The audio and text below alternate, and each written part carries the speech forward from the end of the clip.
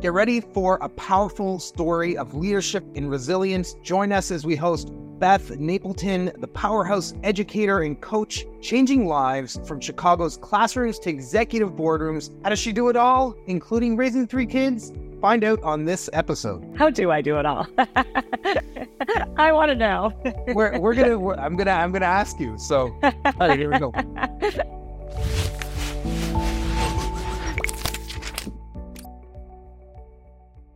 Welcome to the Nonprofit Digital Success Podcast. I'm your host, David, and in this episode, we're going to be talking all things about creating a functional and goal-oriented team. And I've got Beth Napleton here. Beth is a celebrated educator and leadership coach known for her transformative work in the education field spanning over 20 years. Beth is an alumni of Columbia University and Teach for America, is a founder of a game-changing charter school network in Chicago's South Side, renowned for guiding every one of its graduates to college acceptances. She's also a certified Clifton Gallup Strengths coach, using her own podcast, Live on Leadership with Beth Napleton, and other platforms to empower leaders to unlock their potential. And the cherry on top, she's a super mom, single-handedly raising 3 amazing children, juggling this career with single parenthood. Beth, how do you find the balance managing your professional responsibilities while raising 3 kids? That probably is its own podcast topic in and of itself, but I will say that, taking it day by day is very helpful. Don't look ahead to the week or the month or the year, just the day ahead of you, and starting my day with meditation and a little exercise, and then a healthy dose of caffeine throughout the day is really important to giving me the energy to keep up, particularly with the 8-year-old twin boys. Couldn't imagine twins. I have an 8-year-old boy. I couldn't imagine 2 of them. Super fun and exciting and active and all that amazingness that does happen. So kudos. So one of the things I wanted to ask you is, what's the most rewarding aspect of your work as an executive coach? So I love working with leaders because I think that when you think about any organization, whether it's a school or a district or a nonprofit, any one of us has limited time and energy. And it's like, where do you put that? And I love investing my time with leaders because it's like a giant domino line. And that's the domino. If you can tip that, it affects their team, the people who report to their team, the constituents, the stakeholders, the funders, the community organizers. And so I think that it's super rewarding to work with leaders because they are that crucial pivot point in an organization. And often they don't see themselves that way. They'll say, oh, no, it's my chief of staff. Oh, no, it's my chief development officer. But when you look at who sets the tone, when you look at who inspires people, when you look at who, particularly these last few years coming out of COVID, who really help rally people and keep spirits up even in the times of difficulty, it's leaders. And so I find that they're not afraid to get in the ring, to rumble with the issues, to kind of figure out what's going on, but it can be really lonely and really isolating. And so it's gratifying for me to be able to work with them because all of my perspective and experiences over the past 20 plus years have shown me actually, that's just kind of how teams go. This is actually just part of the normal growing pain. Actually, these are super normal issues to have when your leadership team is a little greener than you would like it to be. So let's talk about how we can acclimate them quickly. And so I like that I can help relieve that sense of isolation and loneliness that comes with leadership, and also just make such a big difference in a short time in an organization. 100%. It's important and impactful to know that you're not alone in this. And whatever you're feeling, whatever you're experiencing, there's hundreds or thousands or millions of people that have gone through that before. Let's take this knowledge. Let's connect. Yeah, I see the themes all the time. That's one of the things that's so interesting about my work is I'll be talking with someone on a Tuesday and it's like, well, that actually was happening on Monday afternoon. And then last Thursday morning, some of this stuff, and that can be really helpful for leaders. This isn't just me. This is, they bring to me, if we're doing executive coaching, they're often bringing to me the challenges they feel like they can't talk about with anyone on their team or their spouse is tired of hearing about. And so the thing that's kind of keeping them up at night. And so to be able to be like, oh, this is actually, there's definitely something in the air right now because this is coming up across the board can be really just a relief, to know it's not just me. I think as humans, we sometimes think oh my gosh, it's a failure of my leadership. Is it because I'm not doing X and Y right? Well, look, there's a lot of macro changes happening in the world right now. And, our organizations and our people feel those the same way that anyone would. Absolutely. And when we think of leadership in nonprofits, what do you see as some misconceptions that people have around leadership? Yeah, I always used to say that the view is easy from the cheap seats, right? So people would say, oh, if I were in the organization, I would do X and Y differently. And I would do this and I would do that. And it's just the same way that I could sit, in a baseball game at Wrigley Field and talk about what I would do differently on the field because I'm not the dugout as the coach. I'm not dealing with, the prima donna pitcher and the general manager's pressures and all of those pieces. And so when you sit in the leader's seat, it's challenging, and you appreciate that when things get to you, they're, usually fairly thorny, or somebody else has not wanted to make the decision that clearly needs to happen. And I think that a lot of people go into leadership thinking about, this is what I can do to say yes to things. I can say yes and green light. But quickly, when you do that as a leader, you can start to realize that we now have a million initiatives, and where's our time going? What's most important? And so really, so much about leadership is about saying no, about saying, these are the 3 things we're going to focus on. These are our goals for this year. This is how it connects to the mission. I appreciate that idea. Let's file it away for next year. Let's revisit it. And so I think that one of the misconceptions about leadership is that it's easy, that it's so privileged, that it's so great. And there are often nice perks that come with it, right? The office, or the, get to go to the gala or the fundraiser or whatever it is. And they also get the thorny issues and the HR things that you're like, they did what? This person did what? What are you telling me I have to deal with this? This is ridiculous. And so I think that really can be a transition. And there is a time that I see as part of that learning curve and adaptation, right? Where people are really like, oh my gosh, I never saw this side. All those confidential HR issues I never had insight into as the deputy director or the assistant, director. Now all of a sudden they're coming to my desk and I am like, what in the world is going on with humanity?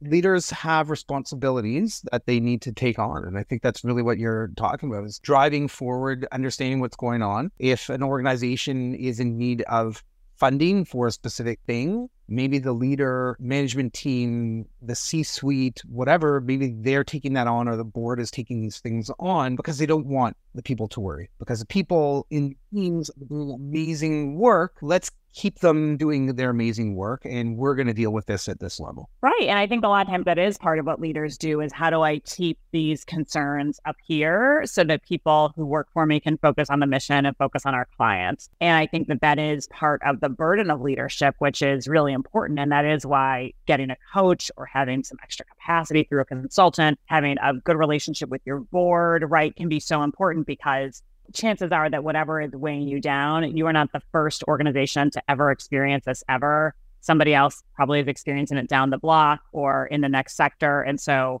sometimes those peer relationships can also be helpful with other executive directors or other CEOs. Other times people can say, well, it makes my organization look bad. Does it make me look bad? And so that's where there's value in having a coach or someone that you can talk to in a private setting, because, it's like Vegas. What happens there stays there, right? And even just think aloud, right? And think about, well, what if we did this, or what if we did that? Because if you have that conversation in a staff meeting, people freak out. What if we did this? So it's like, okay, I have to keep this higher level thinking and do some of that before I come to you and say, hey, here's the plan. A level of leaders getting their own clarity on what they think and what's important and what's off the table and what should be considered. And that time to think and kind of nurture these seeds of ideas. So that is where getting a coach or having someone outside can be helpful to allow you to spend a little bit of time on those issues. Absolutely. And I'm glad you kind of made that transition, because what we were talking about is a little bit dark topic stuff, oh, we've got problems, whatever, right? But coming out with ideas, brainstorming, that type of thing. How do you help nonprofit leaders get their ideas onto paper, develop plans, have a really strong foundation to create action steps?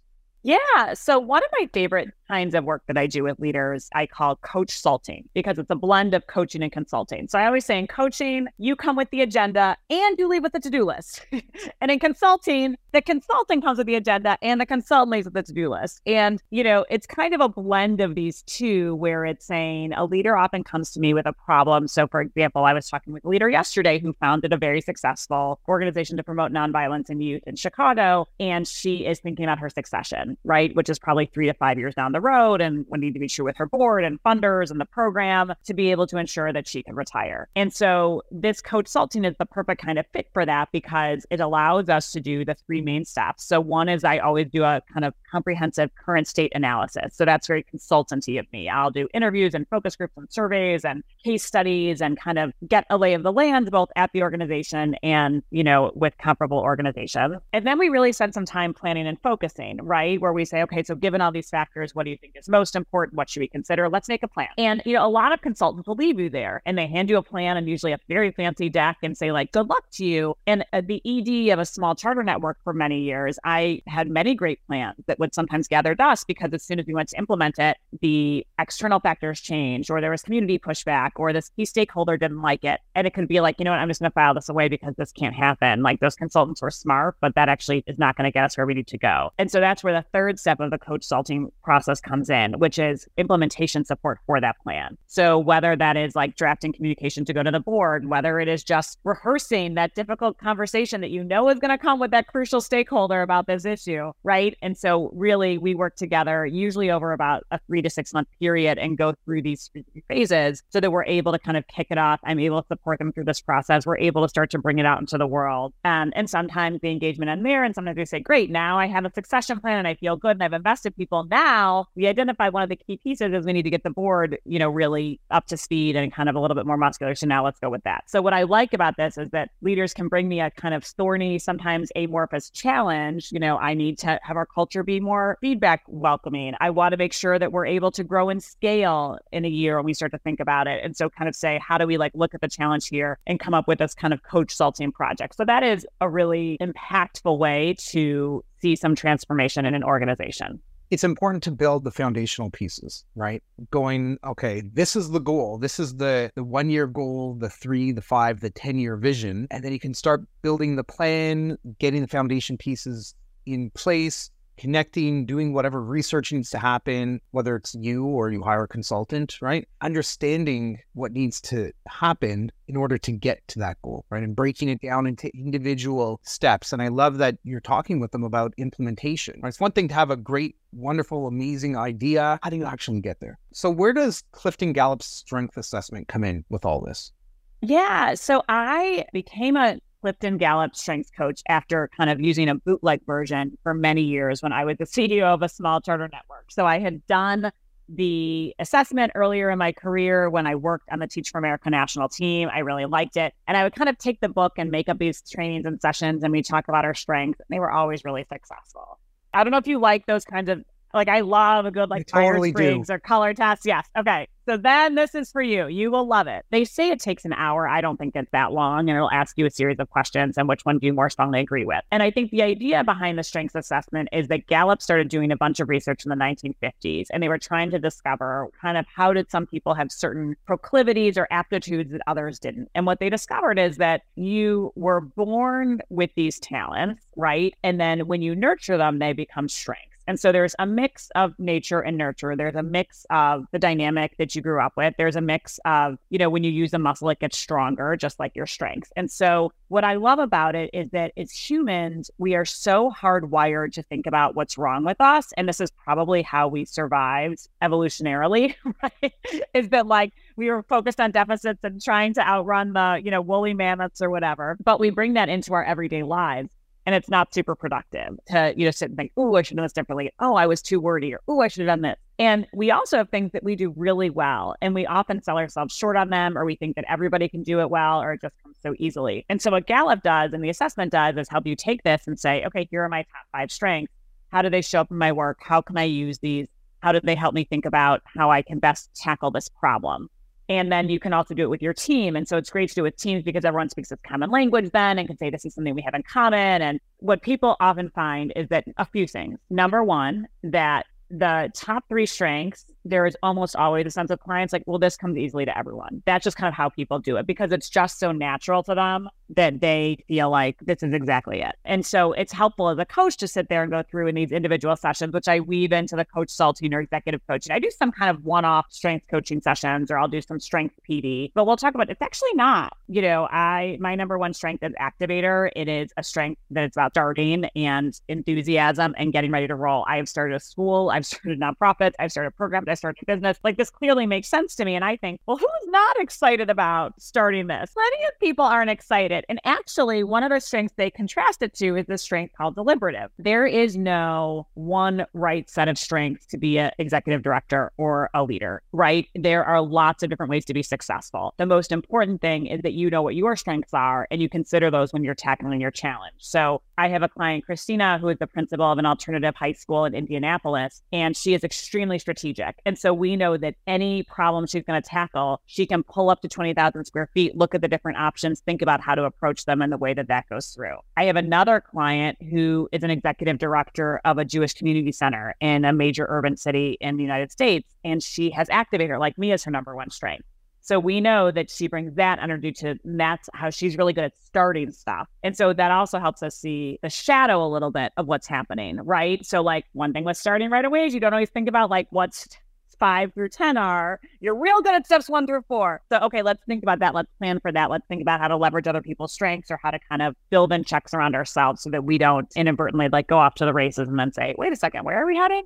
Very cool. And thinking about as a nonprofit leader, how can we invest in ourselves? I think that it's so important. And I've heard you say before on your show, right? You have to think about running your nonprofit like you run a business. And I think that I am 10,000% behind that. And one thing that I see in nonprofit leaders is if you say to them, you know, hey, this super valued employee wants to go to this conference or go to this training. Of course, of course, of course. And then you say to the CEO, well, we used to go to this conference. Oh, we could use this money somewhere else. Oh, I don't need a coach. I can do this. I should be able to. And I think we need to get rid of the word should. It's always a problematic word. And you need to think about this simply as a business issue. The leader is the most impactful person in my organization and is a great place to direct my resources, because if I can help their skills improve, then imagine what that means for all of the people who work under them, whether that's 5 people or 50 people or 500 people. And so I think that there is a huge return on investment when leaders invest in themselves, but it often requires leaders getting over this hurdle of thinking about, well, this money could be used someplace else, especially in nonprofits, right? People think, oh, we could serve this many more meals to our unhoused population. We could have this many more books for our kids. And I get it. There's like the scarcity mindset. We're worried about this. Where's the next dollar coming in? But one of the best ways we can increase our efficacy towards our mission is by investing in ourselves, whether it's with a coach or conferences or continuing education, and stop expecting ourselves to be able to do all parts of our job all equally well, because we're humans and we bring different strengths and then opportunities for growth as well.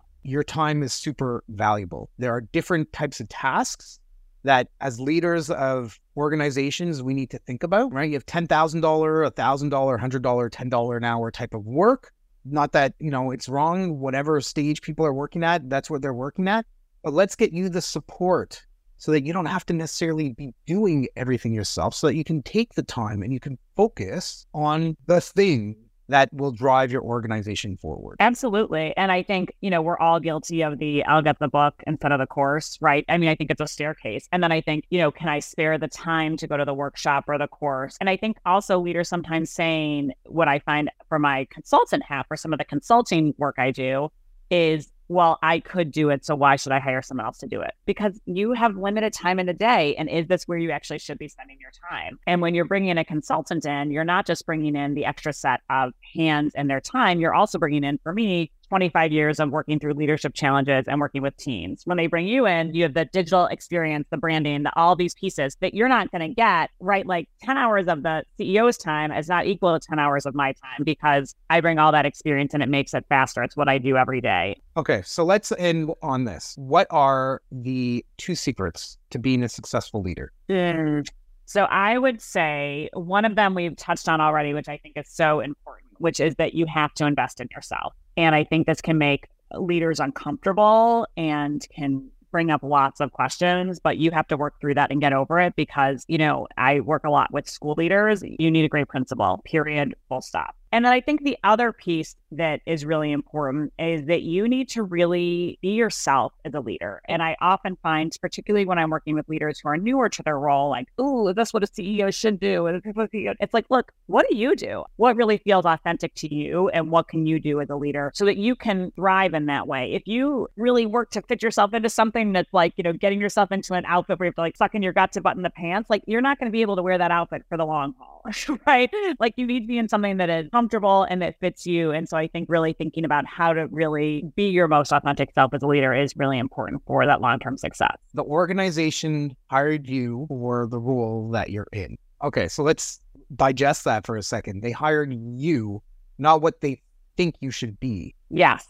And often the reason that they hire you is because, the board sees a need. We need somebody who is going to really get our internal operation in order. Our last person was great externally, but we need to really get our internal house in order. So they're actually often making a deliberate hire away from the previous leader to shift that pendulum a little bit more in a different direction. So you should be different and it should feel different. And that is deliberate. And I think that is so important for leaders to remind themselves of at all points. Beth, amazing insights around growth and leadership and creating functional, goal-oriented teams and organizations. I hope people listening to the episode have gotten some really great advice. I know I have for sure, some amazing pointers. And what I'd love is if you could issue a challenge to everybody, something that they should do or think about or take action in the next maybe 2 or 3 days after listening to this.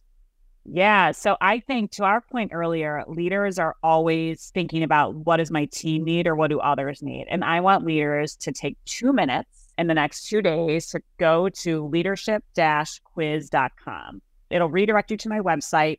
It has a quiz at the top that's 2 minutes. That's about what do you need most as a leader. So take 2 minutes to take this quiz so that you can say, hey, this is actually what I need. And that matters too, right? And it's like that saying that, you can't take care of others until you take care of yourself, right? And if you're a parent on the airplane, put your oxygen mask on before you put your kid's oxygen mask on. And so it's the same thing with leadership. And I think we need to apply that. So that is my challenge to your listeners it's literally a 2-minute quiz. Awesome. If anybody wants to get in touch with you, connect, get a consult, hire you, whatever, what do they need to do? Absolutely. They can go to my website, which will be in the show notes, bethnapleton.com. There's a spot right there to book an intro call. And I always encourage leaders. It's a phone call. It's not a Zoom. And we just talk. So you can do it on your commute. You could do it on your jog, whatever. You're picking up your kid from camp, whatever it is, whether or not we work together. It's usually a very helpful way to kind of crystallize, like, here's what my issue is and here's what I need help with. And it is a little glimpse of that valuable outside perspective and ear that leaders often get in that piece. So I would definitely encourage any of your listeners interested to go to bethnapleton.com and book a call and check out my resources. I have a blog, I have videos. I put self-care calendar, all kinds of things on there. So definitely check it out. Amazing. Thanks again so much, Beth. It's been great having you here on the Nonprofit Digital Success Podcast. To everybody listening, as Beth mentioned, if you want any of the links or resources, just head over to our podcast page at nonprofitdigitalsuccess.com. Click on this episode for all the details. And until next time, keep on being successful.